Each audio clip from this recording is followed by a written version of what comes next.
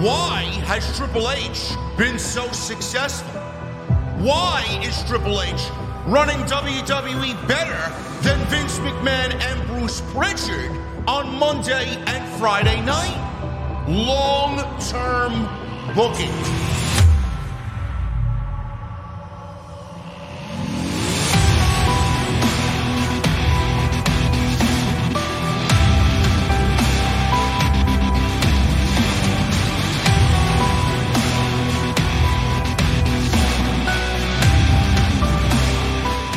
What is going on, guys? Thank you so very much for joining me right here on Off the Script. This is episode 462 right here from the OTS venue. It is January 31st, 2023. I'm your host, JD from New York. As always, you guys know it from the OTS venue. Thank you guys so very much for joining me on your Tuesday evenings, wherever you may be, man. We got a lot to get into today, and normally I want to try and set up a regular stream on Thursday from this point forward, but I had to shift it to tonight because Thursday I will be on Long Island and I will be celebrating my birthday a little bit early. Birthday is actually on Monday this year, next Monday. Going to see my favorite band, man. Going to see Alter Bridge, got a VIP experience, going to be meeting Mark Tremonti, going to be meeting Miles Kennedy, going to be meeting the rest of the bands, photo op, and a private sound check with all the VIP ticket holders. It's going to be fucking awesome, man. I can't wait.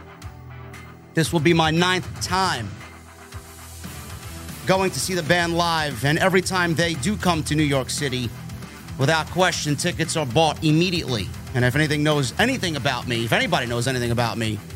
you know how important that band is to me and what's their song Blackbird means to me, because it was dedicated to the passing of my grandfather back in 2014, which the anniversary of his death is actually coming up on February 3rd as well, just a couple of days away. So that is what's going on there, and that's the reason for the live stream today. But I'm sure you guys didn't care about that. I'm sure you're just happy to see me live, and we got a lot to get into, man. We're going to talk about The Rock. We're going to talk about The Rock not wanting Roman this year at WrestleMania. I don't know when he wants him, but the longer he waits, the less we care. Stone Cold Steve Austin as well turned down not one, not two, but 3 different matches for WrestleMania.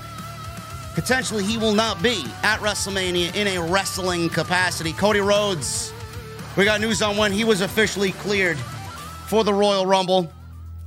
Backstage news and updates coming out of the Royal Rumble. WWE's internal feeling to what was the biggest and largest grossing Royal Rumble in company history. Why Rey Mysterio didn't join the Royal Rumble field of 30. What happened there? Roxanne Perez, what happened there? Why was she eliminated so quickly? We got news on the Elimination Chamber and what happened coming out of Monday Night Raw. WrestleMania plans. And a ridiculous Charlotte Flair story that, when isn't Charlotte Flair a ridiculous story? We got a lot to go over, so thank you guys very much for joining me. Follow me on social media at JD from NY206. Twitter, Instagram, TikTok, and Cameo. Make sure you guys hit that subscribe button down below. Turn on the bell for notifications. Make sure you guys hit that thumbs up. 365 likes. Let's try for 1,000 likes tonight on Off the Script. And go check out all the other videos on the channel. Everything you need is on the homepage, including that tremendous Royal Rumble post show. And then last night's Royal Rumble Fallout show. On Monday Night Raw live stream live on the homepage as well. Go check that out if you missed any of the content previously from the podcast. Let's get into what we have going on here, man. We got a lot to get into, and we're going to start right at the top with WWE's success coming out of the Royal Rumble. Now, I know the Royal Rumble was a very divisive pay-per-view. Or premium live event. I honestly thought both Royal Rumble matches were poorly booked. They got the right outcomes. Cody Rhodes is the right outcome. Rhea Ripley is the right outcome. And I just thought the matches were fucking boring. There was really no structure. I feel like they just rushed through everything. And this was a major complaint on the podcast. This was a major complaint on Saturday night when we were live. Seemingly looked like that WWE threw out everybody in 90-second intervals, and it was ring entrance, in there for 90 seconds, get eliminated, out comes the next guy. It was legitimately like a manufacturing line. It was like a conveyor belt of wrestlers, just in, out, in, out, in, out. Nobody really had any substance in the Royal Rumble. There was no struggle in the Royal Rumble, no struggle to stay alive, no struggle to not get eliminated. Now, they did play off several current stories that are going on WWE TV, both on Raw and SmackDown in the Royal Rumble, but I just felt like everything was just rushed in some way, shape, or form. Some of you may not agree with that, but that's the way I see it. I'm very picky with the Royal Rumble. Was it better than last year? Absolutely. I think last year's Royal Rumble was one of the worst ever. One of the most boring Royal Rumbles of all time. But I do think that WWE got the winners right, but the matches themselves, the structure of the Royal Rumble matches, have not come anywhere close to where they need to be. And it was all about the bloodline anyway. At the end of the Royal Rumble, when the show was over, people were not talking about Cody Rhodes.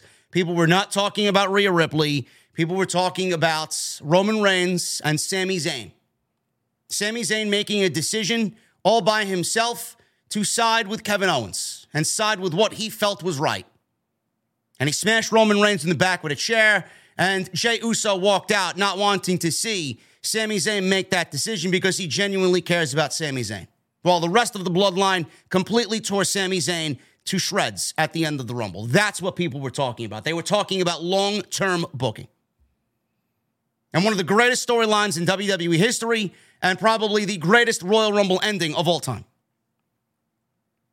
They broke the all-time gate and viewership record for the Royal Rumble. This comes from WWE officially, so you know it's going to be worded in such a way that is nauseating. The event set an all-time gate record at more than 7.7 million, far surpassing previous Royal Rumble highs in 2017 by more than 50%. Viewership of the event saw a 52% increase versus the previous record set in 2022. In addition, the 2023 Royal Rumble broke all-time venue merchandise and sponsorship records. Merchandise sales were up 135% versus the record set in 2022. Royal Rumble sponsorship revenue was also up nearly 200% versus 2022. It featured the first ever sponsored match, which was awful. This was absolutely terrible. The Mountain Dew Pitch Black match and sponsored countdown clock by Applebee's. I don't know if I'd be touting the Mountain Dew Pitch Black match. That was one of the worst Bray Wyatt creations, one of the worst Bray Wyatt adaptations so far in his WWE career. Matches like that will do Bray Wyatt no favors. In fact, I actually felt bad for LA Knight because he had to deal with that fucking silly, childish, outlandish bullshit that WWE poor LA Knight had to put him through. Everything was going great up until that point. Everything with Bray Wyatt was going great up until that point, and then they made a mockery out of it. I don't know if I was watching a fucking Nickelodeon special of Double Dare or if I was kind of in the mood to go to a fucking rave with neon lights and fucking nice women dancing about and cold beverages. I don't know. Is Bray Wyatt one of them rave fanatics? I don't know. Awful. Absolutely awful. Instead of being what it needed to be, it looked like a scene out of fucking a Miami strip club. No. On social, the Roman Reigns Sami Zayn video generated 20 million plus views across all WWE platforms and became the most viewed WWE clip of 2023 up until this point. Additional highlights include Logan Paul and Ricochet's high-flying collision in the Royal Rumble, which has amassed 26.5 million views across WWE and Logan Paul's platforms, and the launch of Reigns' TikTok account, which netted 100,000 followers in the first 24 hours. Listen, man, it's okay to be throwing numbers around and bragging about numbers. We all do it. And the Royal Rumble is going to fall in line with everything else that has happened so far and will continue to happen with WWE. They are right now, as far as interest is concerned, at a very, very nice spot. Much more so than when Vince McMahon was there. Things just feel, it feels different. And I don't really know how to pinpoint it when it comes to WWE. Yes, we all approve of Triple H more so than Vince McMahon. Yes, we would rather see Triple H book the shows than Vince McMahon. There's just a certain coolness to WWE nowadays. There's a certain want to watch WWE more so now than it was with Vince McMahon. You just felt like Vince was out of touch. You knew Vince was out of touch. You knew Bruce Pritchard and Kevin Dunn and all his loyal cocksuckers were all out of touch.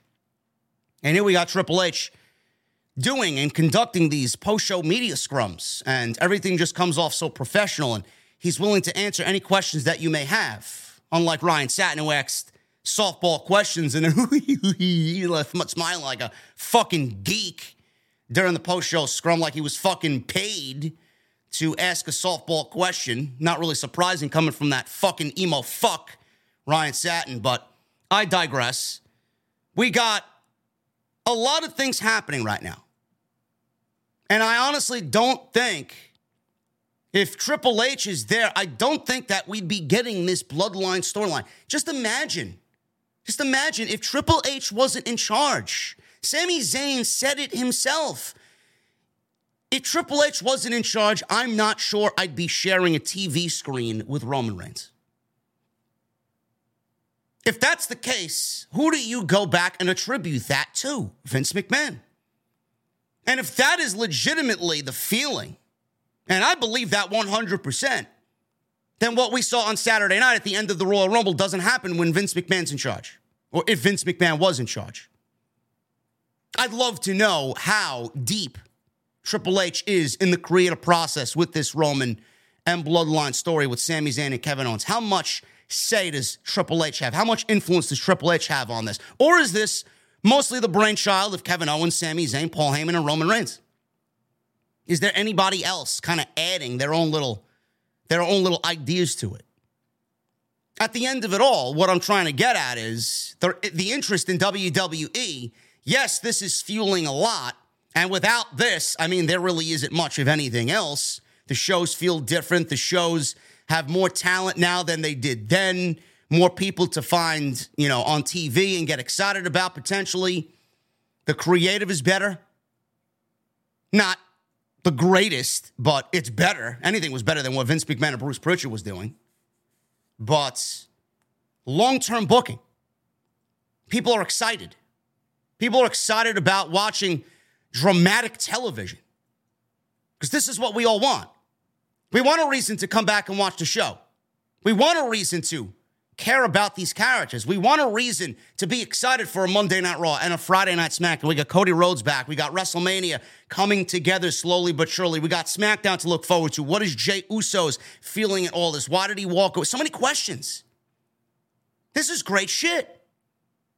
So when you see WWE breaking all-time attendance records here, sellouts here, interest is up, social media records broken with numbers, and live gates grossing this with ticket sales and merchandise, I don't want to put everything on the fucking plate of Triple H. I don't want to give him his fucking throne and his crown to go along with it, but, I mean, was this happening with Vince McMahon in charge? No.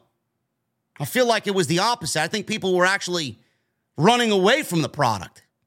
Were people showing up for the Royal Rumble or WrestleMania? Yeah, sure. I mean, these are marquee events that WWE has long-standing tenure with.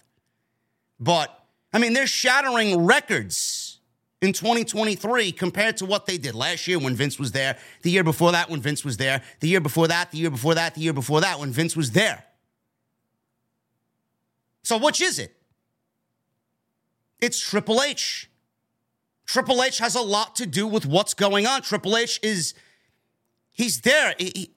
It's a lot to do with him spearheading the interest of the product upwards. It's a beautiful thing to see. This is exactly what we all wanted. Nobody here wants one company to be better off than the other. Nobody here wants one company leading the charge and the other's dead. This is a great time to be a wrestling fan. We got WWE thriving, and the interest is at an all-time high right now, especially in the last 10 years, I would say. Then we got AEW. They've been putting on some of the best shows that they've done ever. We're going into a Revolution pay-per-view that is going to be a certified fucking banger. There's no I in team, but there is one in Indeed, and that's the hiring platform that you need to build yours. When you're hiring, you need Indeed. Instead of spending hours on multiple job sites searching for candidates with the right skills, Indeed's a powerful hiring platform that can help you do it all. One of the things I love about Indeed is that it makes hiring all in one place so easy because Indeed does the hard work for you. They show you the candidates whose resumes on Indeed fit your description immediately after you post so you can hire faster. Join more than 3 million businesses worldwide that use Indeed to hire great talent fast. Start hiring now with a $75 sponsored job credit to upgrade your job post at Indeed.com/Blue Wire Sports. Offer good for a limited time. Claim your $75 credit now at Indeed.com/Blue Wire Sports. That's Indeed.com/Blue Wire Sports, and support the show by saying that you heard it on this podcast. Indeed.com/Blue Wire Sports. Terms and conditions apply. Need to hire? You need Indeed. Right now, we're eating good. We're living good in the pro wrestling space. And I'm loving it. This is exactly what I had hoped for when Vince McMahon went away. Things getting better. Records broken. Creative changing. Us happier. I love it. One of the big stories coming out of the Royal Rumble was Cody Rhodes. We're going to get into Cody Rhodes and when he revealed when he was fully cleared for a return to the ring following his Royal Rumble victory. But I got a ton of Royal Rumble notes. This is coming from Fightful. On top of the 7.7 million WWE. We're very happy with the Royal Rumble. Sent out those press releases. Couldn't wait to let everybody know about what was going on with the Royal Rumble, all the records that they broke. Peacock.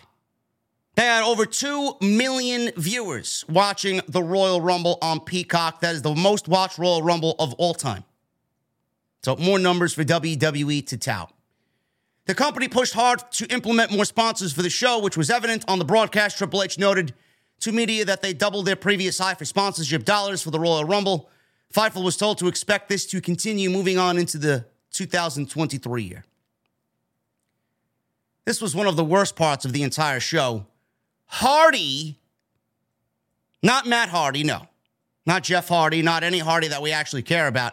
Hardy and the performance that he put on right before the main event was largely scoffed at by those that Fightful spoke to in the company and felt like it compromised the Royal Rumble. I don't know who's choosing the fucking musical artists over there in Stamford, Connecticut, but Jesus fucking Christ, they need better taste in music. What is with these lame musical artists that they get for these main roster shows? Remember when Slipknot was the fucking theme song for NXT? And they had Corey Taylor fucking avidly a fan of NXT. Where's Corey Taylor now? Does he even watch WWE? Does he even know how to spell NXT anymore? WWE used to run those heavy metal festivals alongside NXT, or the heavy metal festivals used to run with NXT, and the WWE used to run alongside those heavy metal festivals in the Midwest. Slipknot was definitely a part of that. What happened to that? That shit was fucking cool. I don't know what the fuck they're doing now, but that Hardy performance was fucking awful. Music sucks. He can't sing worth a shit.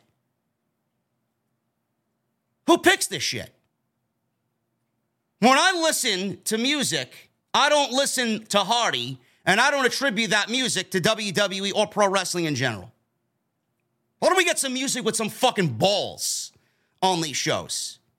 Everything's just fucking mainstream shit to manipulate you thinking that it's fucking good music. Half of this shit is fucking garbage. That shit was an embarrassment. And could have been left off the fucking show. We could have been on the air 15 minutes earlier if that shit didn't go on. Pat McAfee. Great to see Pat McAfee back. It was very endearing to see Michael Cole kind of mark out like a little schoolboy when his best friend Pat McAfee showed up. He didn't know. It was all kayfabed. Pat McAfee was originally pitched for a Royal Rumble spot, which we all thought that was going to be the case, as he confirmed Fightful's report. Michael Cole and Corey Graves both did not know that he was coming out, and Fightful was told that a private jet brought McAfee in the day of the show, and WWE are hopeful that they can have him wrestle again this year. I said this last year. I'm going to say it again. I would not be surprised if Pat McAfee is in the ring and Corey Graves is his opponent this year at some point. They played it off as if they didn't really like each other, and Corey Graves wasn't really happy to see him. WWE, before the War Games pay-per-view was announced, I thought they were going to go with the Raw vs. SmackDown theme. I said, I could see Corey Graves because he was cleared for an in-ring spot of some sort. He was training last year. He got clearance to wrestle again if he wanted to. I felt like if WWE was going to do the Raw vs. SmackDown deal, I felt like it could have bled into the commentary team. Corey Graves versus Pat McAfee, who's on SmackDown. Corey Graves is on Raw. Now, I could be wrong on that, but stranger things have happened. But you know for a fact Pat McAfee's going to be in a WWE ring again doing something this year, whether it's at WrestleMania or it's at SummerSlam. Should be interesting to see. Chelsea Green. She made her WWE debut at the Royal Rumble. Fucking awful was her debut. In and out, literally seconds. Now, a lot of people are like, oh, well, she's using that to develop her Karen character. First impressions are everything. And the first impression of Chelsea Green that I got was that she was a fucking loser. In and out. I don't give a shit what you're doing as far as character development. You don't have somebody just join the company after her first stint was a fucking failure to show back up and literally pick up the pieces from where she left off. She was not hidden and was at the venue all day long. And she brought several different kinds of gear to the show just in case they needed her for a specific role. Sounds like she's happy to be back. Good. She should add a lot of depth to whatever division she ends up on, whether it's Raw right now or she gets drafted to SmackDown later in the year. Carl Anderson and Luke Gallows, they were not in town for the show. They were not scheduled for the Royal Rumble, for those asking. And they were never planned for the show because of AJ Styles' injury. So basically, the OC, the club, is dead, is what I'm gathering here. The club pretty much is dead with AJ Styles being out with injury, and nobody knows when AJ Styles will be due back. Cody Rhodes claimed that he wasn't officially cleared until the day of the Royal Rumble. I don't really believe that story at all. Those close to him had told Fightful that he wasn't cleared as of last month when he went to the WWE Performance Center. So you mean to tell me WWE's very strict and professional doctors cleared Cody Rhodes and WWE took a gamble on promoting Cody Rhodes weeks in advance for the Royal Rumble? It makes it all more the reason why they should have just let it be. One of the things that ruined Cody Rhodes' return at the Royal Rumble and kind of tarnished, he was the right winner, don't get me wrong, but the win for Cody Rhodes was tarnished because one of the major proponents there was that he was announced beforehand and then he was given the number 30 spot on top of that. If WWE didn't announce Cody Rhodes for the Royal Rumble and then they wanted him to show up at number 30, it would have been a great surprise. So for the fact of this story, WWE took a huge gamble on Cody Rhodes being at the Royal Rumble, not really knowing if he was going to make it or not. Do I believe WWE is that haphazard with their talent? No, I don't. Or is WWE putting out this story for dramatic effect to tell the overall Cody Rhodes story as we head to WrestleMania? More than likely. More than likely. I don't believe that story at all. And that's what's being reported as far as Cody Rhodes. He was interviewed by Ariel Helwani. He discussed his recovery. He says this with Helwani. I went to the Performance Center. I remember I made a joke in AEW about hip toss class. I did hip toss class. Thank God for it. Actually, because I worked with, I won't say one guy's name because I don't want to blow his spot up, but I worked with Carmelo Hayes. Joe Gacy was the other guy. I don't know why I'm not crediting him. They were rough with me. They were rugged. It let me feel like I needed to feel to get to where I needed to get. I can't wait for their opportunities to come because they are incredible wrestlers and incredible stars. That experience, I partially got cleared through that. I was able to do what I want. My wind was good. I was training heavily with PT, physical therapy, and an off-site team that got my wife for me, or that my wife got for me. I didn't really get fully cleared until the Royal Rumble day. Looked good and everything was great, but they still had to get in there, grab it, feel on it. It's a wild situation, but when you've been announced for the Royal Rumble, you've seen your shirts and seen the young fans, I think it was more of a formality than anything.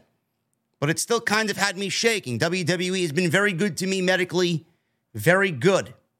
I'll be in PT for the rest of my life, though. I've been there every week, and now I just do preventive stuff. It changed everything about how I've trained. I mean, you could take that and take it for what it is. I don't know. I mean, I don't know why Cody Rhodes would lie, but Cody Rhodes has been known to be a very dramatic and very vivid storyteller. So he could basically go out there and create and web and weave whatever narrative he wants. But I just don't see WWE clearing him the day of while already announcing him for the Royal Rumble 2 weeks before that, 3 weeks before that. Why would you do that? If that was going to be the case, I don't even know why you announced him at all. It would have actually came off better if you did not announce him for the Royal Rumble, and then he came out at number 30. I did not like the way that they booked Cody Rhodes in that Royal Rumble, though he was the right winner. There was nobody else in that match that made sense but Cody Rhodes. Cody Rhodes wrestled on Monday Night Raw in a very physical match with Finn Balor. Cody Rhodes wrestled 10 minutes in the final moments of the Royal Rumble with one of the most brutal men in the entire company, Gunther. And people were telling me, oh, he came out at number 30 because they wanted to prevent him from getting injured.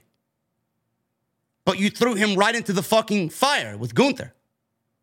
You made him wrestle right away on Monday Night Raw against Finn Balor, who's no walk in the park either as far as what he can do in that ring.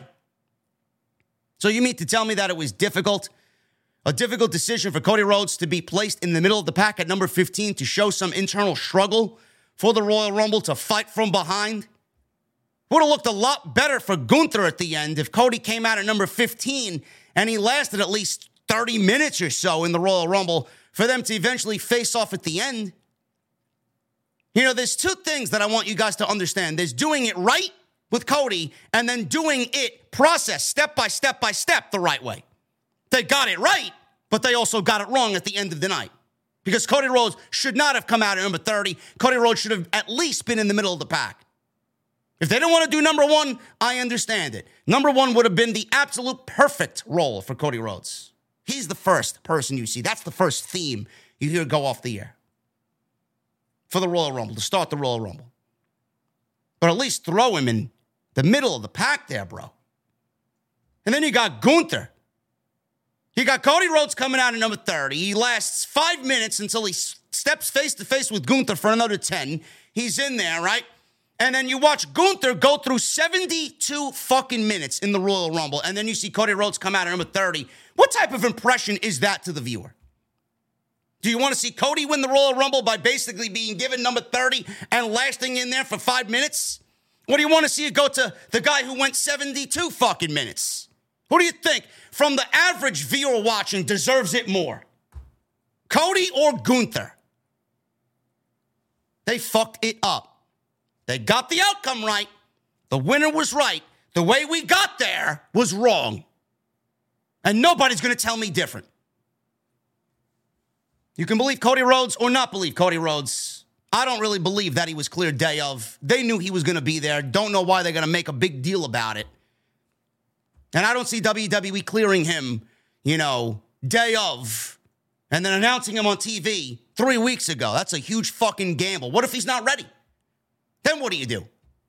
You advertise this guy and then, he can't make it. Not a good look. WWE with this administration is going to be that reckless? Hard to believe, man. Moving on with the rest of the notes, the NIL recruits had a big week with WWE. Several were at the Special Olympics event. a fireside chat and dinner, as well as the Royal Rumble itself. Fightful spoke to some within WWE that specifically spoke highly about Abby Jacobs. Whoever the fuck that is, I don't know. One source says they believe she would transition to wrestling well if she does go that route. Fightful was told that the Roman Reigns, Kevin Owens bloodline and Sami Zayn storyline was a curtain sellout for many, and wrestlers and staff were crowded around the monitors in silence watching the angle play out. That's when you know it's fucking special. When you got the fucking men and women of the locker room watching intently, silently, what's going on in that ring. So they watched the angle play out around the monitors in Gorilla. One source called the Royal Rumble backstage experience very laid back and noted that the children and many of the wrestlers were backstage having fun. Wow, it's great not having the deviant Vince McMahon tell you you can't do this, you can't do that, and to watch where you walk and walk on eggshells. It's great. Change. The pay-per-view went a little over time. It was scheduled for 4 hours. It ended up going about 12 minutes past that. Ronda Rousey was not expected for this show at some point because she lost the Women's Championship to Charlotte Flair in December. And there was no realistic situation for Stone Cold Steve Austin and The Rock to have an in-ring face-off at the Royal Rumble, as some had inaccurately speculated, says Sapp. Austin had been pitched for several other things over the recent months, and talks with The Rock hadn't went anywhere. So that was the backstage news and notes coming out of the Royal Rumble. You know, looking back at it, I'm glad that we didn't get Stone Cold. I'm glad we didn't get The Rock at the Royal Rumble. Do you want to know why? Because I don't like this nostalgia that we get every year. Everybody's so preconditioned for the nostalgia. We need Austin. We need Cena. We need The Rock. We didn't need any of that. Did I want a couple of surprises in the men's Rumble? Sure, because that's what the Royal Rumble's all about. But what did they do? They went into the Royal Rumble with a plan, and they delivered with their own talent. And look at how well it came off. Look at how well that closing angle went off the air. As soon as the men's Royal Rumble went on first, you knew for a fact that something was going to happen in that main event. And when you found out Reigns and Owens were in the main event, you got a feeling that we were going to get something. Whether it was going to be a major angle at the end of the show that involved Sami Zayn. People were talking about The Rock's mother being there. She was in attendance. Michael Cole making Rock move references on commentary. Is The Rock showing up? With that match going on last, something had to be going on. You don't really see WWE start the Royal Rumble off with a men's Royal Rumble. Normally, it goes on towards the end of the show. That's a big fucking deal. That's the main event of WrestleMania on the line. But the Royal Rumble was a thumbs-up show. At the end of it all was a thumbs-up show. And it's all because of that Bloodline segment. Without that Bloodline segment, if we didn't get that closing angle at the end of the show, it's a thumbs-down show. Pitch Black match sucked. Alexa versus Bianca was terrible. The men's Royal Rumble was very boring. And the ladies' Royal Rumble, though slightly better than the men's because they had more surprises. And Asuka had a new character change. And Piper Niven is back. And Chelsea Green made her debut. A couple other things happened in there. Very boring Royal Rumbles. Moving on. Backstage praise comes from WrestleVotes. WrestleVotes took to Twitter this week saying that WWE was happy with the Royal Rumble event overall. Naming the stars who impressed WWE the most, WrestleVotes says this. Asked some of the WWE for thoughts after last night. Source said they were happy with how both Rumble matches turned out. Gunther's performance in particular, along with Logan Paul and Ricochet's spot, went better than ever imagined. Bloodline angle stole the show as expected, exactly why it was on last. Gunther notably started the Royal Rumble at entry number 1 and was the final man eliminated by Cody Rhodes. He broke the record for the longest time in a traditional men's Royal Rumble match, lasting 72 minutes in this year's Royal Rumble. Logan Paul and Ricochet were responsible for what many have argued is the clip of the Royal Rumble itself, with social media, buzzing over it. Logan Paul and Ricochet collided with springboard clotheslines in the closing moments of that Royal Rumble. Sami Zayn obviously turned on the Bloodline, striking Roman Reigns with a steel chair, And the faction basically ripped him to shreds at the end of the show, leaving everybody in a very emotional state to close the Royal Rumble.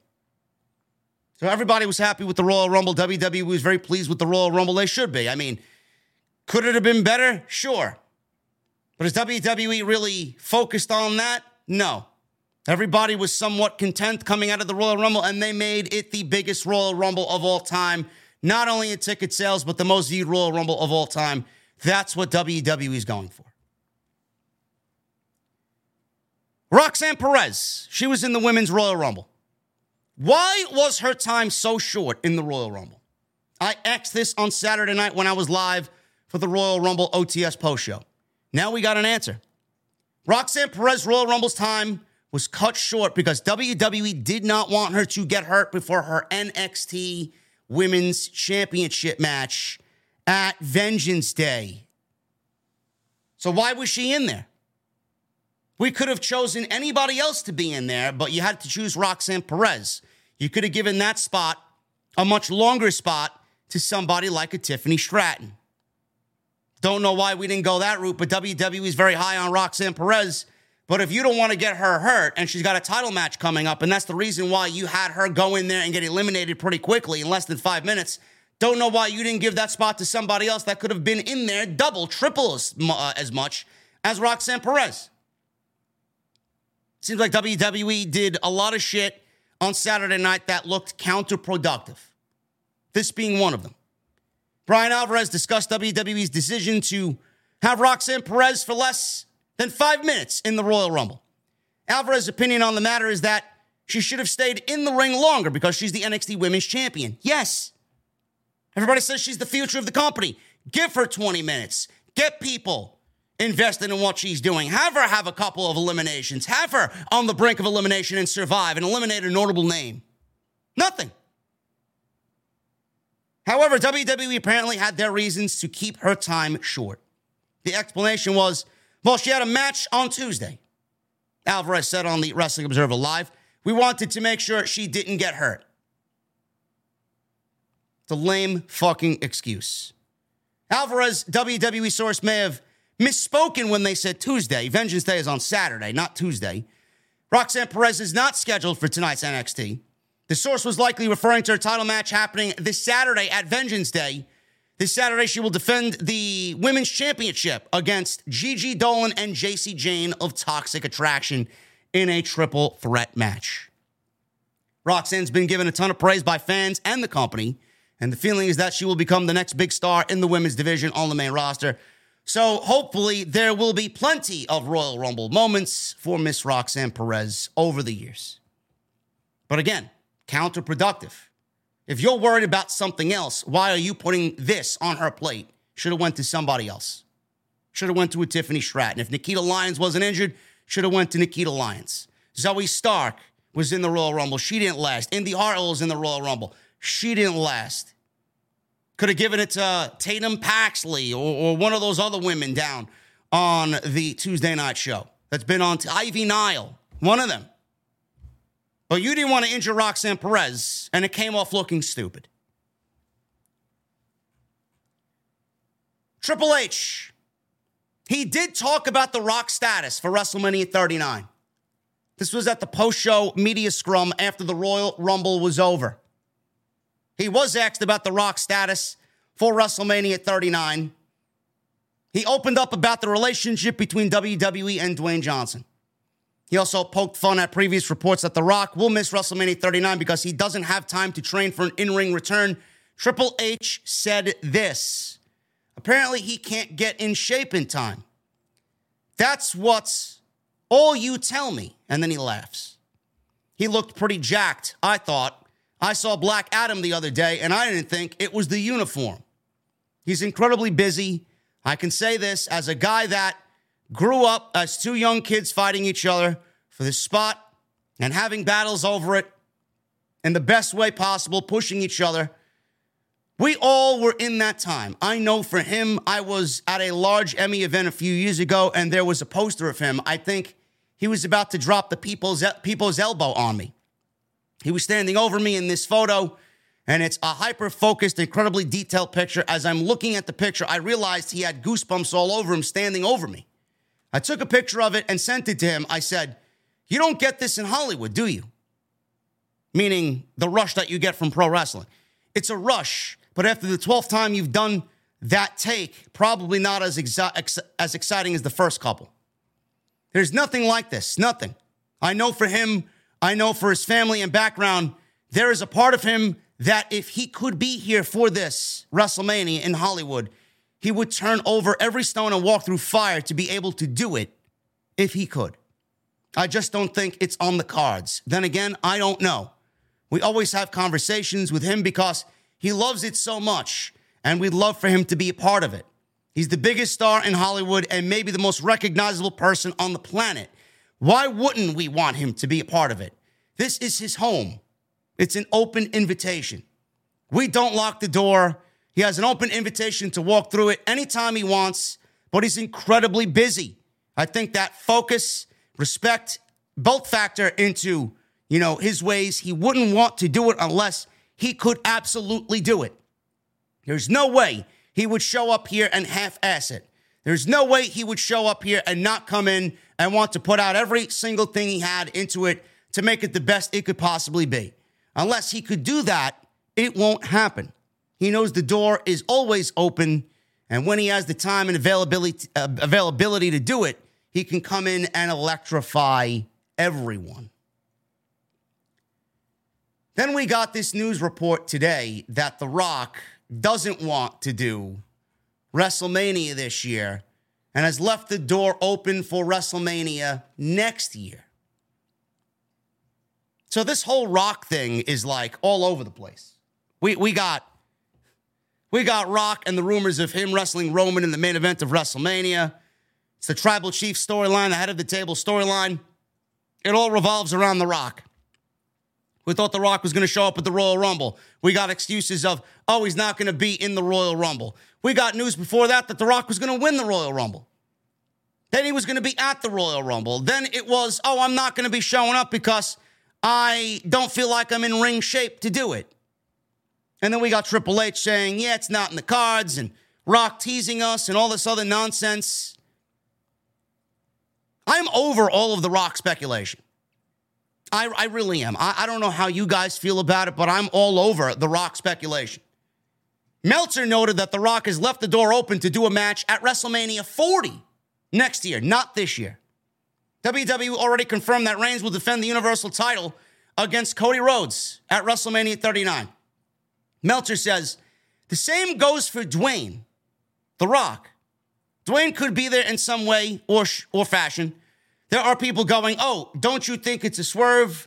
They keep saying it's not a swerve. I've been told this for a while. There's always the maybe. It's a secret. Like the Pat McAfee thing, right? Royal Rumble surprise, nobody knew. Only a few people know. We're past that point. Cody Rhodes won the Royal Rumble. He's getting the championship match. It ain't Dwayne anymore. Dwayne's not wrestling anybody unless it's a 3-second match. He did not feel that he had the time to get in the shape he needed to be to do a WrestleMania caliber main event, and he left the door open for next year, says Dave Meltzer. Personally, I think that's a lame excuse. Because all we've been hearing is that, The Rock didn't want to have it happen last year. He wanted to have it happen this year. And it's not like The Rock, The Rock is a busy guy, yes, but I don't think The Rock is at a point where he's not in-ring ready. How much time does he really need? Does he need all year to get ready for a WrestleMania caliber main event match? Or does he need the time allotted for WrestleMania season between January and April? You mean to tell me The Rock doesn't have any time at all to fit into his schedule, because the guy certainly doesn't sleep, to get in the ring, start training for a match at WrestleMania this year with 3 months to go? I find that difficult to believe.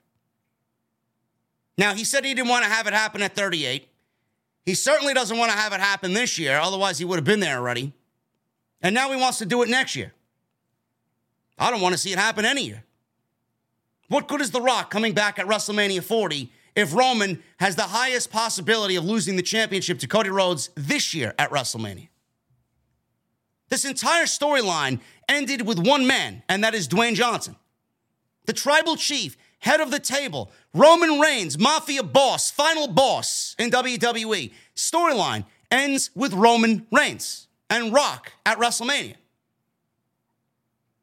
If The Rock is not going to be at WrestleMania and Roman loses the championships to Cody Rhodes, it kind of defeats the purpose of the storyline even taking place. I don't understand why we need to do it next year. Do they want to do it next year to give The Rock a victory over Roman? Will that be the way that they end the tribal chief storyline? With Rock going over Roman? It's easier to do it that way when Roman's not the champion. But why wouldn't you use Rock coming in to put over Roman? I don't understand that. None of this makes sense to me. The most perfect situation for WWE was this year. The most perfect situation for WWE was WrestleMania Night 1, Roman versus Rock. Roman beats The Rock. Rock retires. Roman goes into Sunday, wrestles Cody, loses to Cody. We end the tribal chief. That's what we wanted. That's what the storyline was. Roman beating Dwayne. Roman is the head of the table. Roman is the tribal chief. Now, if we do it next year, Roman's not going to feel, Roman's not going to look, Roman's not going to come off as the same as he is now. Because when Roman loses that championship to Cody Rhodes, Roman is going away for a very long time. We are going to see less and less and less of Roman on top of what we see of Roman now. I don't get it. I don't understand why we're not doing this year. And come next year, wherever WrestleMania may be, are you going to be interested in The Rock versus Roman Reigns? Yeah, I'll be interested. But am I going to be as interested as I would be this year? No. And you got the setting right. You didn't want to do it in Dallas because you wanted to do it in Los Angeles. Rock is Mr. Hollywood. It's the biggest movie star in the world. Having it happen in Los Angeles at SoFi Stadium, a WrestleMania that WWE had pushed back because of COVID, because they were hoping The Rock would be there and that they would be allotted more time to get this match happen. The setting is perfect, and he still doesn't want to do it. So The Rock is going to want to do Roman in Philadelphia, and The Rock is not going to want to do Roman in Hollywood. I don't know, man. I don't know.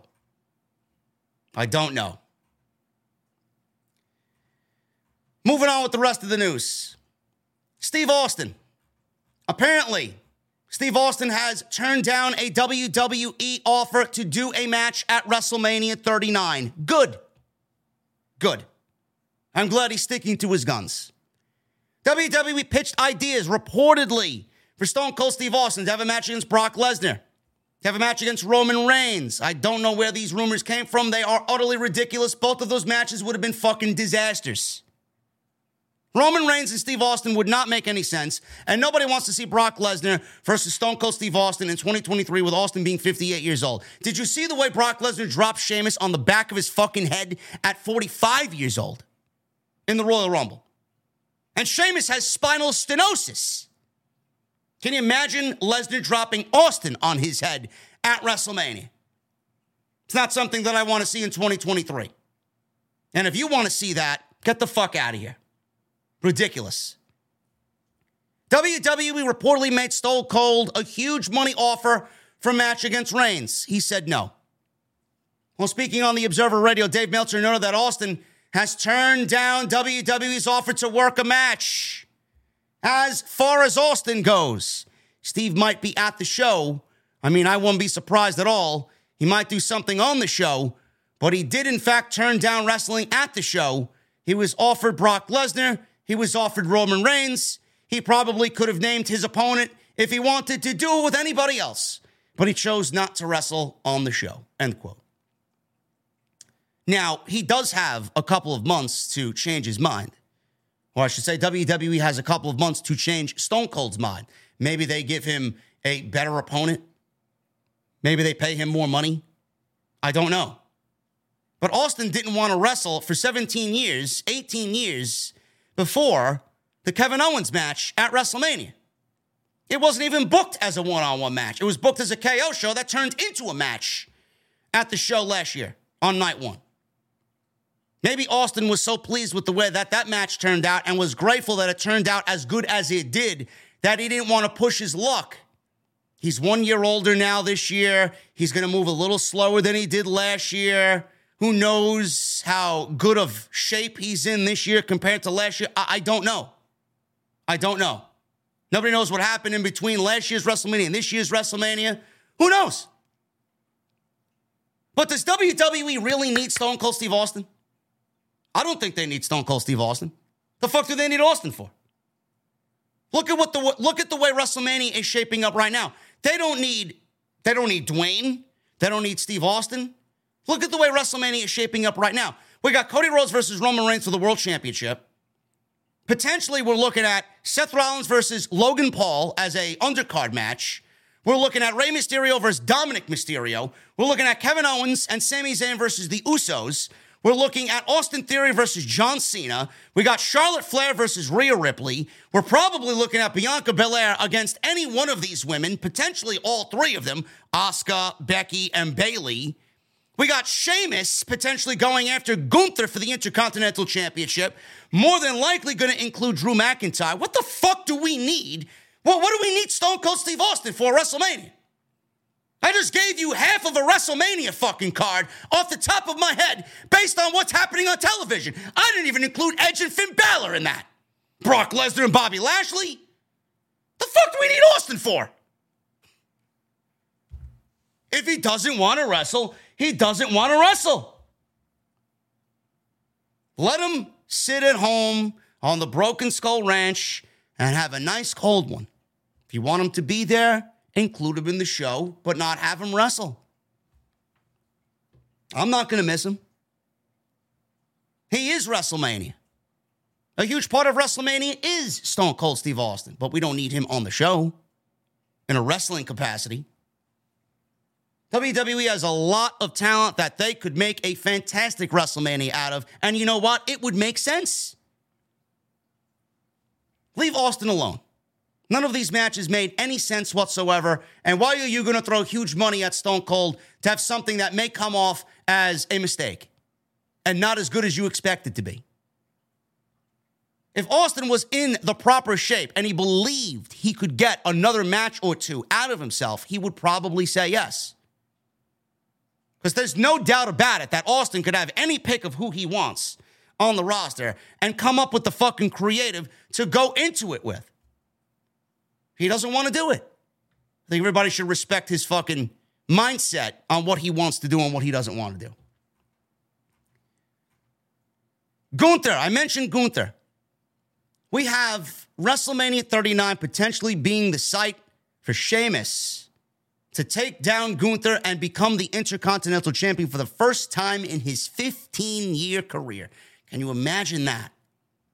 That would be awesome. I'd love to see that. But we have Sheamus and Drew McIntyre still operating under the Banger Bros moniker.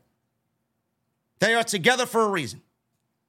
Now, we could see Sheamus versus Gunther, but the more Drew McIntyre is hanging around with Sheamus, I feel like we may get a triple threat match out of it at WrestleMania. Now, if it's Sheamus and Gunther, some people may be questioning, well, what does Drew McIntyre do at WrestleMania? I know Drew McIntyre's kind of gotten the short end of the stick as of late. He hasn't really been in anything big. He's just kind of been floating around. He's been in some main event spots. He was in War Games. You know, he's teaming with Sheamus here and whatnot. They battled alongside against the Bloodline. So he's been hovering around the top. But did we ever get a solid one-on-one match between Drew McIntyre and Solo Sikoa? Could be a great undercard match for WrestleMania. It would also give Solo Sikoa his first WrestleMania as well. That match makes sense because Solo Sikoa should be the guy that Drew McIntyre targets because Solo Sikoa was the guy who took Drew McIntyre and ruined his chances at Clash of the Castle for the WWE Universal Championship match against Roman Reigns. So we could possibly see that. But as far as Gunther is concerned, then the IC title, which is looking fantastic right now in WWE. 230 plus days for Gunther. Love it. Sheamus was on the bump on YouTube, discussed his rivalry with Gunther, noting that his goal is the Intercontinental Championship at WrestleMania 39. Boom. Book it. It'll be the third and final match in the trilogy, and the last two were great. Can you imagine what they would be given at WrestleMania? And WrestleMania is all about moments. There's a moment right there. And we all love Sheamus, and I think everybody would be over the moon for Sheamus. He says, and I quote, "See, we're talking about the Royal Rumble, but all that's been on my mind the past couple of years is the Intercontinental Championship. I've already gone toe-to-toe with Gunther twice. My vision board this year, my goal this year is to take on Gunther one more time and end the trilogy at WrestleMania and become the first ever WWE Ultimate Grand Slam champion. I've been so close lately with the boys at my side over the past year, but this is still the goal for me.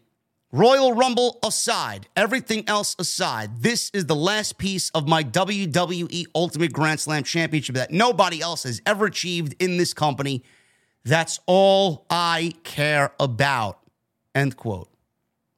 And you don't think Triple H is going to give him that match? There's no other match that makes sense for Gunther. And the rumors of Gunther and Lesnar at WrestleMania, not saying I don't want to see it, but that's not the time and that's not the place for that to happen. The time and place for Sheamus and Gunther is at WrestleMania. And they've done a great job of keeping them apart so far. And I hope this is the direction for both guys going into Los Angeles. I would have changed just a little bit of something. Instead of the Elimination Chamber being for the United States Championship in Montreal, I would have made the Elimination Chamber a spot for the Intercontinental Championship and the number one contender for Gunther at WrestleMania. And I would add Sheamus win the Elimination Chamber and get Gunther through winning the Elimination Chamber. That's the only change I would have made. But as long as we get this match, I'm fine at the end of the day. That's the match you do. He will be a Grand Slam champion and win the IC title. If that happens, would be the first time ever. Rey Mysterio. Why wasn't Rey Mysterio in the Royal Rumble? If you guys remember, Rey Mysterio was supposed to come out at number 17. Now, I don't know what had happened when we were watching it. I'm like, okay, coming out at number 17, maybe he gets in there and we get a little back and forth with Dominic. Even Karrion Kross, it now makes you look back at what they did for Karrion Kross. Because Karrion Kross wrestled Rey Mysterio on the go-home show on Friday night, literally 24 hours before on SmackDown. And you would think that they would do something in the Rumble with Kross and Mysterio to kind of pick up where they left off on Friday night. And that didn't happen. Kross was eliminated in like 90 seconds. And if that was the best that they got for Karrion Kross, man, I don't know what the fuck they're doing over there. That was awful. That doesn't really bode well for Mr. Kross. So, number 17, he never came out. Dominic Mysterio then entered the Royal Rumble at number 18, and he came out wearing Rey Mysterio's mask, implying that he had attacked his father and stole his mask backstage. Mysterio did not make the Royal Rumble because he was legitimately injured. Now, on the latest edition of the Wrestling Observer newsletter or radio, Meltzer talked about this and said, so the Rey Mysterio thing, Rey Mysterio was injured on Friday in Laredo at SmackDown against Kross. He was going to be in the Rumble. That spot was changed. I think they were actually supposed to do some teases with Rey and Dominic to set up a WrestleMania match, but obviously they couldn't do that because Rey was injured. Now, the severity of Rey Mysterio's injury is currently not known. Hopefully it is not serious. I think that would be great if we can get Rey Mysterio versus Dominic Mysterio. I mean, they've held it off for so long.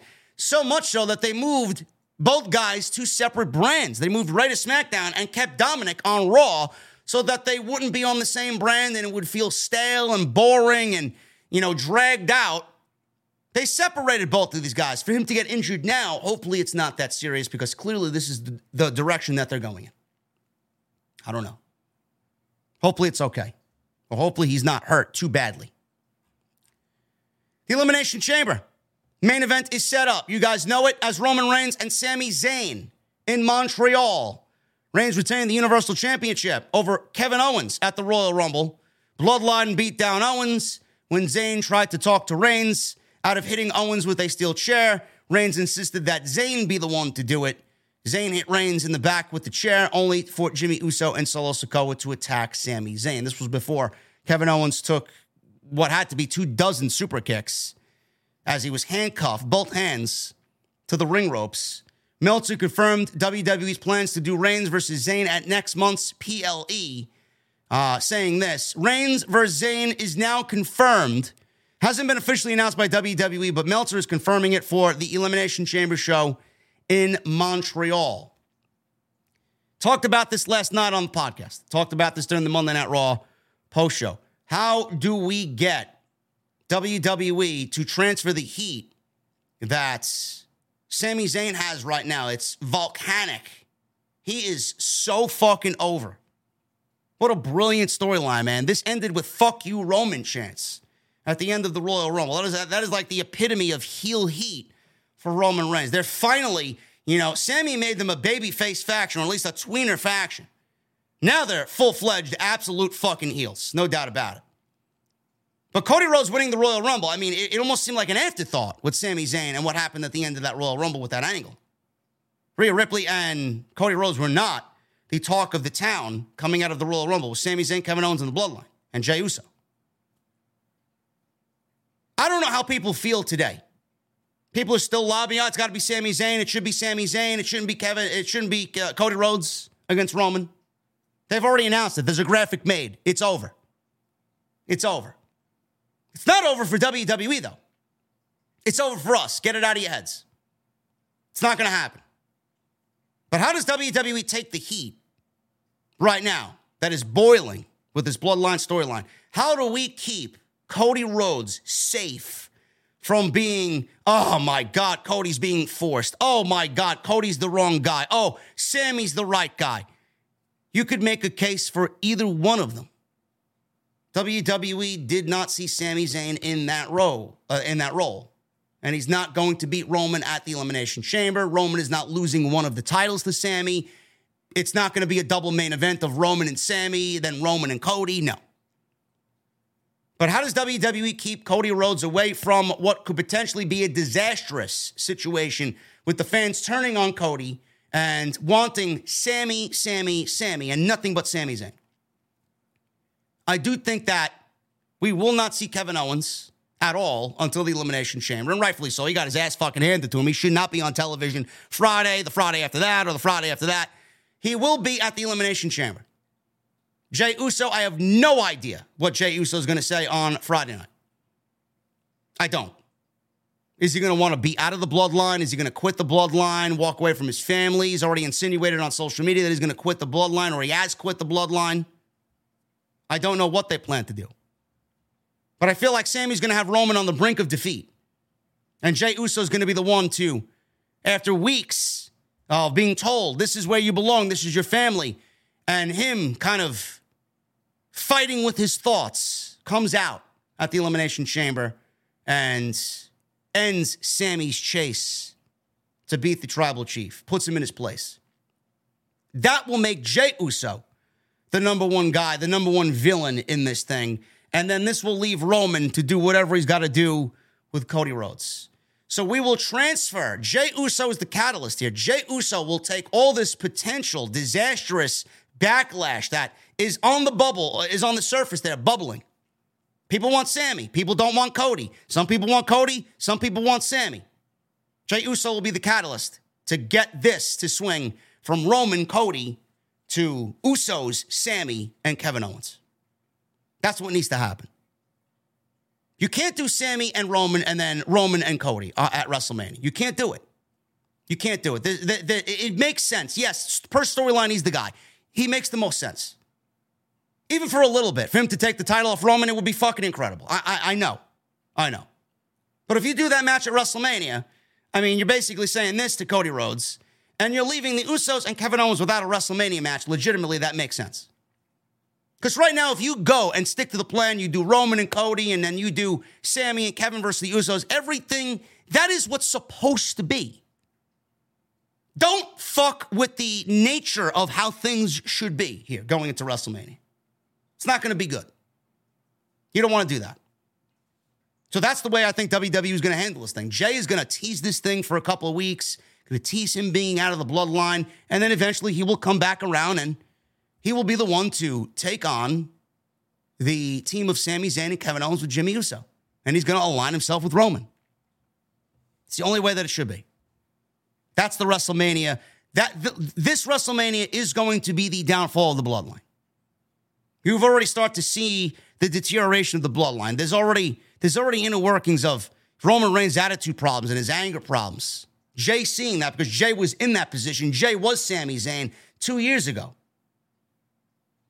But WrestleMania Night 2 should be the final downfall of the bloodline. They lose it all on Night 2. This is the WWE finality that we need. The end of the road, the end of their season. It's gone on long enough. They've held the tag team championships for 500 days. Roman's going to be holding that title for 900 days. How much longer do we need? It's all going to come to a boil at the chamber. Charlotte Flair. Apparently, she thinks that she is the glue that held the WrestleMania 35 main event together. This actually came out of this woman's mouth. I don't know why we continue to pander to Charlotte Flair. I do not know why we continue to give this woman a platform to speak, because everything that she says is just utterly ridiculous. Let me get into what she says first before I give my opinion. As you guys know, the WrestleMania main event at 35 was Becky Lynch, should have been Becky Lynch and Ronda Rousey. Becky Lynch, Ronda Rousey, and it had to be Charlotte Flair for the undisputed WWE Women's Championship. It's where we got Becky 2 belts. She was on Busted Open Radio, who loves and adores Charlotte Flair. Flair reflected on her role in this historic match, agreeing with the sentiment that she was the glue in the match and held the match together. She said, "Yes, I do. You have this hot babyface in Becky Lynch that the fans love. You got this woman, Rousey, who paved the way and showed that woman could main events pay-per-view in UFC. I definitely feel like I made it all come together." I'm sorry. What? Charlotte made it all come together? Meanwhile, you're leaving out everything that Becky and Ronda did in the meantime, coming out of the Nia Jax incident where Becky had her nose broken, that Becky was supposed to wrestle Ronda Rousey at the Survivor Series, and that Charlotte Flair took her place because WWE would never allow anybody else to be in that position with Ronda Rousey, who was at the hottest of her WWE runs so far. You mean to tell me that everything Becky and Ronda did away from WWE television on social media was not the catalyst to get all this started? No, but Charlotte Flair made it all come together. I don't see how Charlotte had anything to do with Ronda or Becky at all. It's almost as if Ronda and Becky were the ones playing in the sandbox and they were hogging all the toys, and Charlotte Flair went to go cry to her father, Daddy, I don't have any toys to play with. They're hogging all the toys." She bitched, she moaned, she complained, and got her way. That's exactly what happened. Then she says, yes, the narrative is fun to say that I was shoehorned in, or however the inner circle wants to talk about me, but I know what my purpose was. Looking back at it now, I'm okay with that.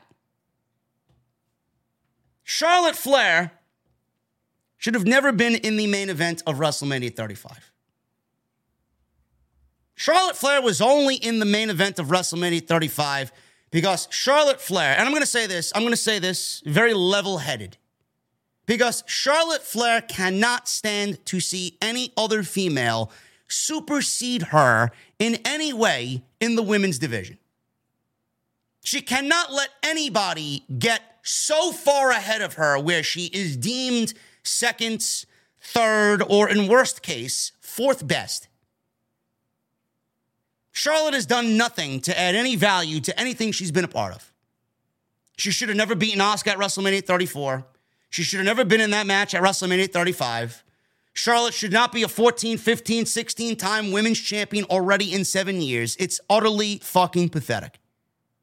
And it's not even that she's a bad wrestler. I don't give a fuck about her wrestling ability at all. We know she is great at what she does. But it's the narrative and the fucking forced agenda of the company who constantly pushes her down everybody's throat to the average viewer as if nobody else exists in the company. I gotta hear best this, best that, best ever this, best ever that. It's fucking ridiculous. No, no, no, no, no, no. She's back now and is the SmackDown Women's Champion. Please tell me what has changed with Ronda out and Charlotte in as SmackDown Women's Champion. Zero. The only reason why Charlotte Flair was in the WrestleMania 35 main event is because she politicked to be in the WrestleMania 35 main event because it was clear as fucking day what the main event should have been. And then with her there, you'd think the match would be better off than what it was. It actually ended up being one of the worst WrestleMania main events of all time. Was it historic? Sure. That doesn't mean it was good. Historic is one thing, good is another. It was not good at all. Charlotte, on Monday, was chosen by Rhea Ripley. I want to make sure I get this in as well, just in case you didn't hear the show last night. Rhea Ripley chose Charlotte Flair for the WrestleMania match in Los Angeles for the SmackDown Women's Championship. On one hand, I get why they did it. I fully understand why Triple H is doing this match at WrestleMania. Because Triple H, of all people, built Rhea Ripley up on black and gold. He put a lot into Rhea Ripley to make her what you see today. She's owned this shit since he's been taking over WWE Creative. I could see why he wanted to do it. Because I guarantee you that man was watching WrestleMania 36 and looked inside that fucking match and then looked at their feud, right? How long ago was that feud? What was it? Last year? Oh my God, was that fucking terrible. That was awful. Before Rhea Ripley was what we see of her now, the last Charlotte-Rhea Ripley feud was one of the absolute worst women's storylines in the history of this company. Triple H was watching what happened at WrestleMania 36, watching what happened with NXT. Charlotte wins the NXT championship. She goes down to NXT. She buries half of that fucking division. You don't think Triple H realized, what the fuck are we doing here? What are we doing here? And he's talked about this openly. He's always talked about this match between these two coming full circle. Just a storyline waiting to happen, waiting for finality, waiting for a conclusion. That's why he did it. She should have won then. Rhea Ripley should have beat Charlotte Flair. Rhea Ripley should have held on to the NXT Women's Championship. What did we need Charlotte in NXT for? She added nothing of value to that division. She buried everybody that she was in the ring with. Then she loses the championship, and guess what? She doesn't even get pinned. She doesn't even get pinned while she lost the championship. Io won the championship. Who the fuck you think they pinned it in your house that year? They pinned Rhea Ripley. Awful. Charlotte adds no value to anything. She refuses to put people over. She doesn't care about the fucking division as a whole. It's only Charlotte Flair that matters. So I get why Triple H did this match at WrestleMania. Plus, Judgment Day and Rhea Ripley have kind of done everything on Monday Night Raw. I could see her going to SmackDown.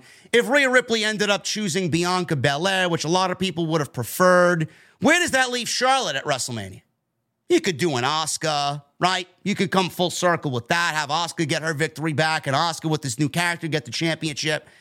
You could do that.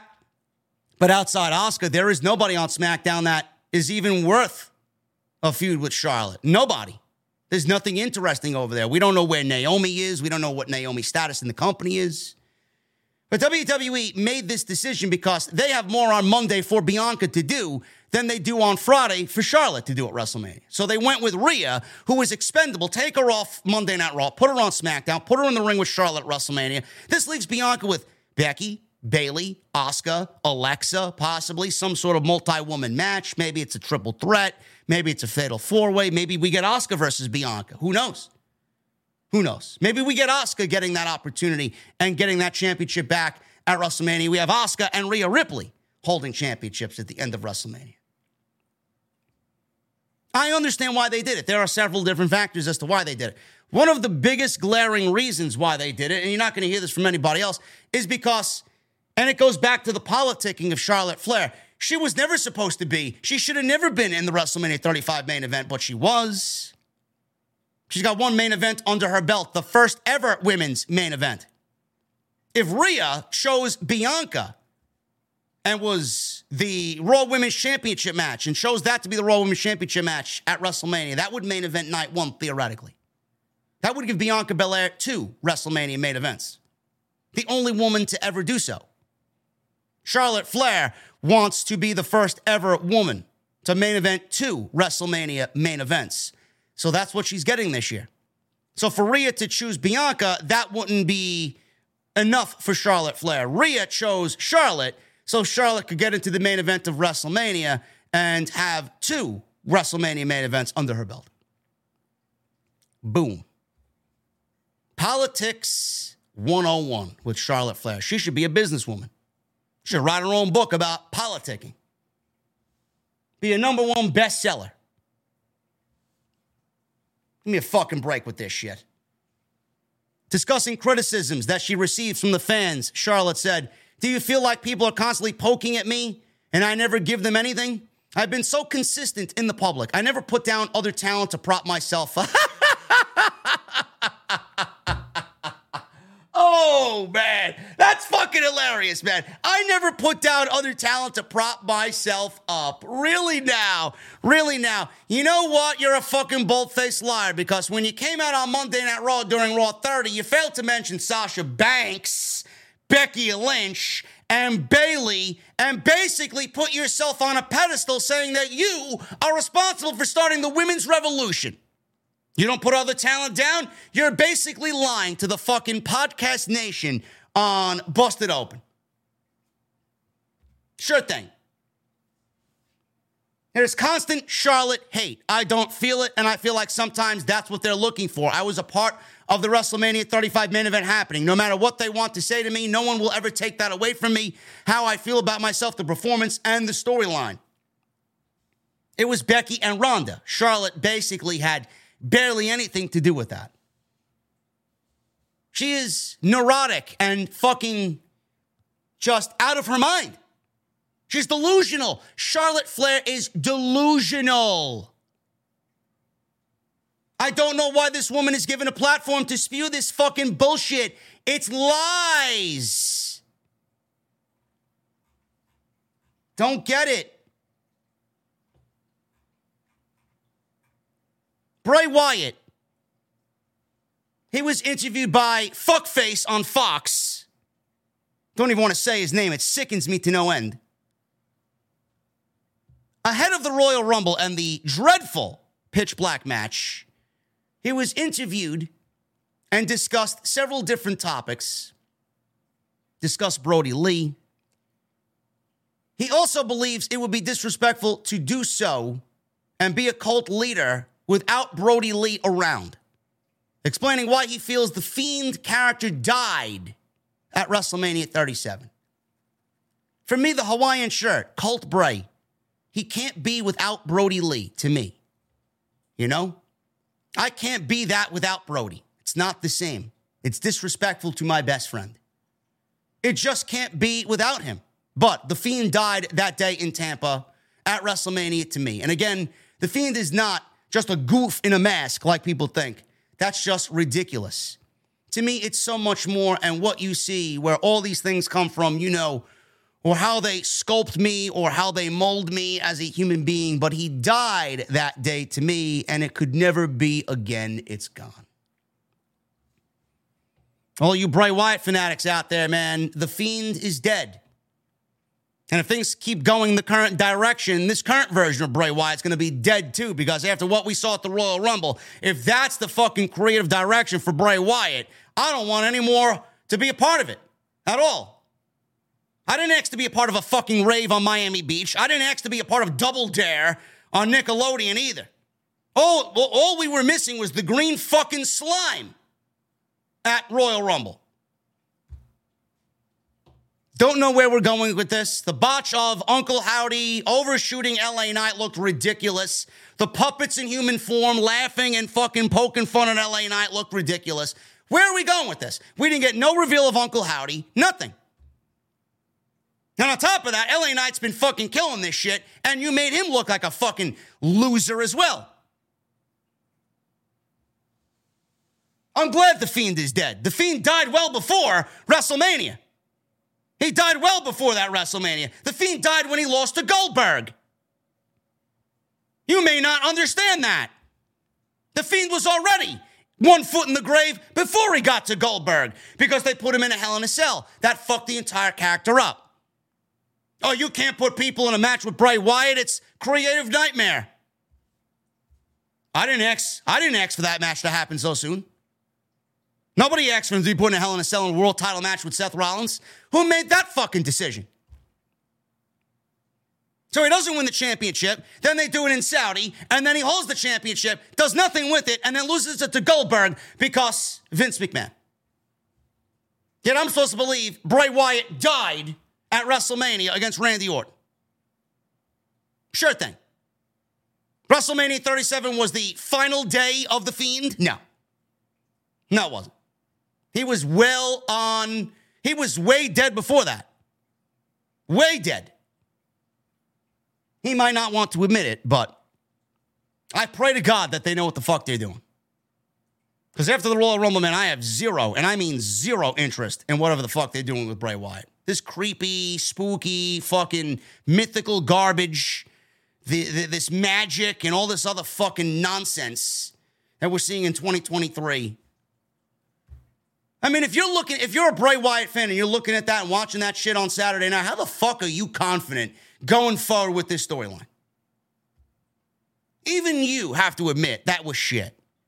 All for a fucking soda. Grape soda. Hope it was worth it. Anyway, guys, I have no more. That is all I got for you.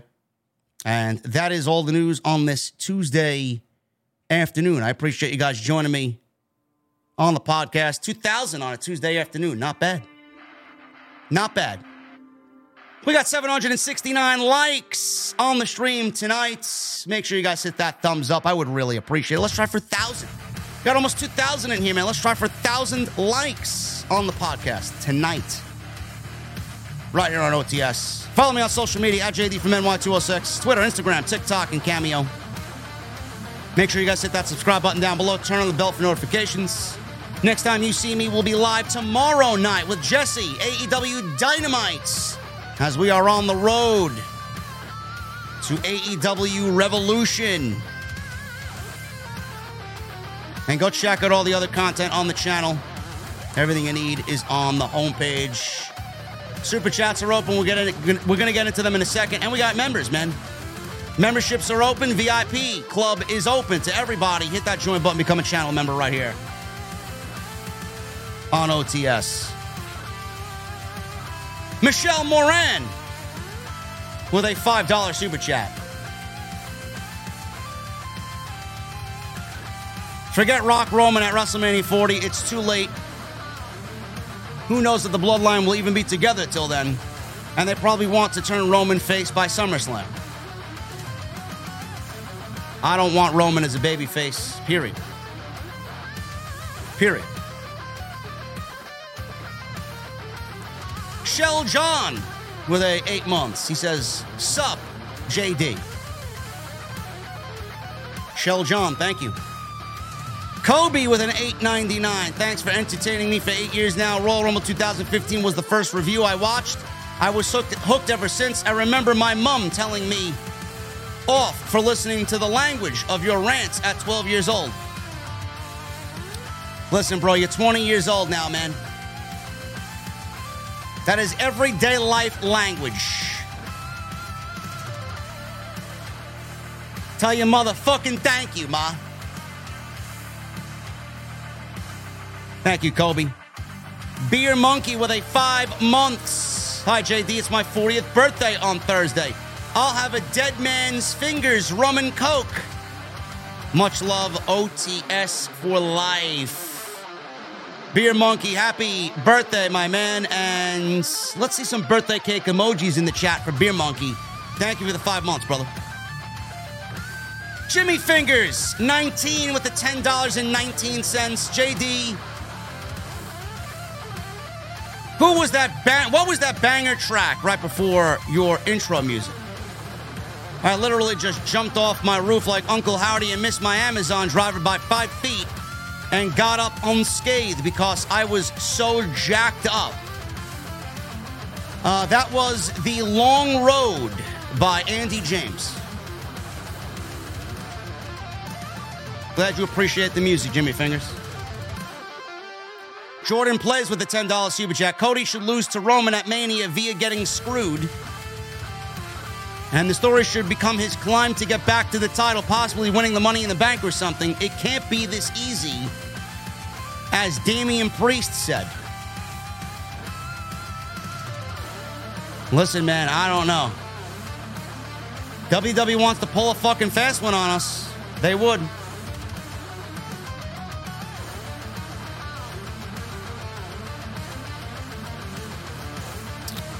Jordan Plays with a $10 Super Chat. Cody should lose to... I'm sorry, I just read that.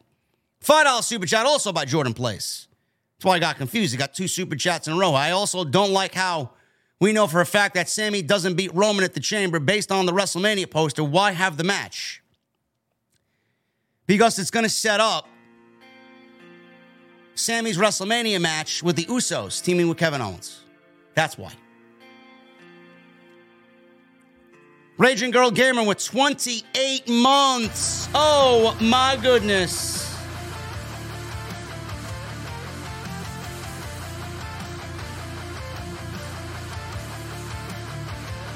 Keep those workouts up, man. So inspiring. I'm trying to exercise and stop drinking, and you got me wanting to quit and do better. Never give up. That's what it's all about, Rage. If I do anything on this show to inspire anybody, man, that's worth more than anything. Appreciate you.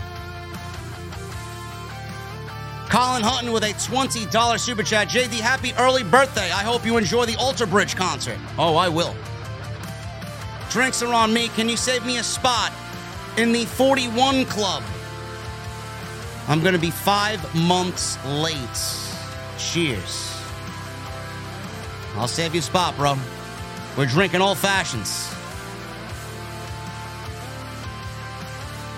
Jay Best with a $1.99. If I was a female, I'd have all your babies. Thank you, Jay Best. It's quite the bizarre comment, but thank you for the $1.99. Zach Smith with a $27.99 Super Chat. I just reached out over DMs just to share the positive impact that OTS has had on my life over the past 7 years. I know you're a busy guy, so I don't feel any obligation, but wanted to share how much power this show truly has. Cheers. And then Zach becomes a new member. Zach, I did see your DM, and I plan on getting back to you this evening, brother. I appreciate you, man. Thank you so very much.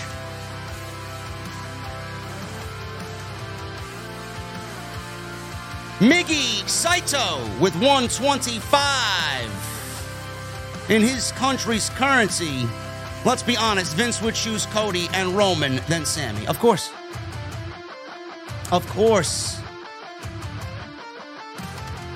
Vince doesn't see Sami as a WWE champion, man. It ends with Vince. If you don't think Vince is having some sort of creative suggestions on this show, you're blind.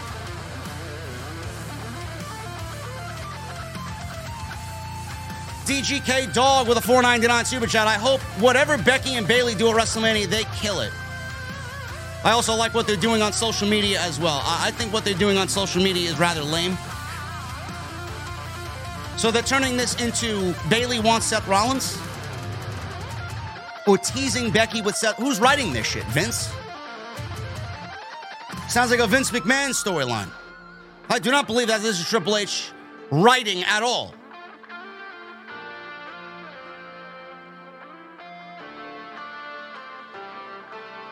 Ricardo Linnell with a $4.99. If you like this current Bray Wyatt story, you probably play Magic the Gathering and have a pube mustache.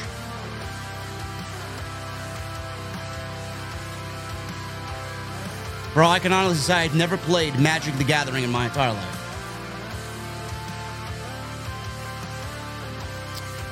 Thank you, Ricardo. JLD with 6 months. Hey, bro, Kota Ibushi is officially a free agent. Do you have any thoughts on where he ends up? Keep up the awesome work, brother. OTS for life. I do think Kota Ibushi ends up in AEW. It's only a matter of time. I do know he was announced for Spring Break, Joey Janela's Spring Break, WrestleMania weekend. That is going to be the breakout party for Kota Ibushi. He will be at the Forbidden Door. That is my prediction. Mel's Matt Chat, 21 months. Hey, JD, please send some love to my Latino Heat, Edgar Alvarez. I love you so much. You mean everything to me, and you're sexy and hot. Thank you, Mel. I appreciate that, Mel. 21 months. Thank you for 21 months. Mr. Zacky Boy with a $5 super chat. What's worse? Not lightning. What's worse? Listening to Denise Salcedo or listening to Becky Lynch when she's reciting Gollum from Lord of the Rings?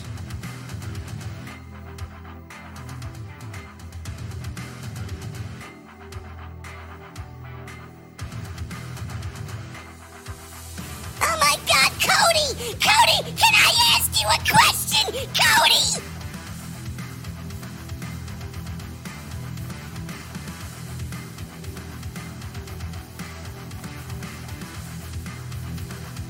My little hobbitses, my little precious.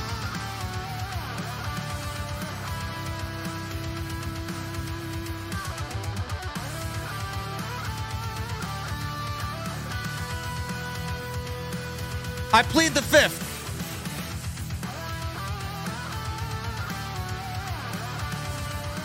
Ricardo with a $4.99, throwing up my ones for all the VIPs. Love you, Jay. The OTS brings me a lot of joy and laughter in my good and bad times. Ricardo, happy to hear it, brother.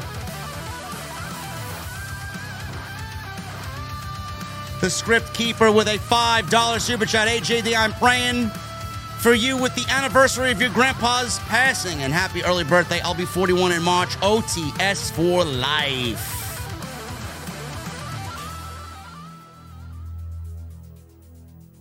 Thank you, Script Keeper. Thank you for being here, brother. Paul Jackson with a $10 super chat. Fans are already starting to lose interest in Rock vs. Roman. WWE cannot possibly drag this out another year. If it does happen at Mania 40, does it really need to be for a championship? No. It doesn't, but the whole tribal chief, he is the tribal chief because he's the champion. You're not going to do that this year when he's at the height of where he needs to be? Kind of defeats the purpose, in my opinion.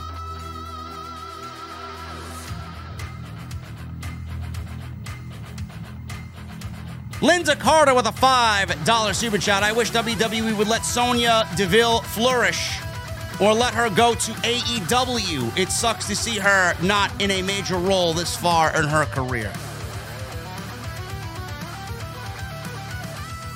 Bro, Sonya is very good. Sonya was very good in the pandemic era with Mandy Rose. She was doing some great work there. So was Mandy. While they were feuding with Otis, or all over that Otis situation. That was some great stuff.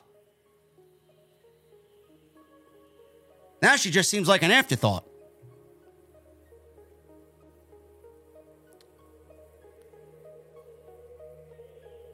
An AWC legend with a $4.49 super chat. Beyond the Script is still chatting about you on Twitter, JD, begging for you to unblock him and speak like men. Fuck off. He's still tweeting people that have notoriously fucking said despicable and disgusting and vile things about me, yet he wants me to unblock him. No. Absolutely not. Anyway, guys, we're about to get out of here. I appreciate you hanging out with me for a couple hours on your Tuesday afternoons, man. Jesse's going to have an AEW Dark watch-along in about 12 minutes. Maybe you guys should go over there and hang out with him. It is AEW Dark, but, the content realm is very thin here in the IWC. Go hang out with him anyway, man. I'm hearing he's got some Wagyu beef. Bro, make me some Wagyu beef tacos, bro. That's what I'm requesting next time I come see you. Okay? Wagyu beef tacos. Make sure you guys hit that thumbs up, man. I would really appreciate it. 1,000 likes. If we could get to 1,000 likes, I would appreciate it. I saw you, clown. I saw you were here the whole time, clown. Hit that thumbs up. Hit that subscribe button down below. Turn on the bell for notifications. Follow me on social media at JD from NY206. That's Twitter, Instagram, TikTok, and Cameo. Thank you to my VIPs. Thank you to all the people that have re-upped their subscriptions. You guys got an inside look. First sneak peek of my mother's basement coming soon.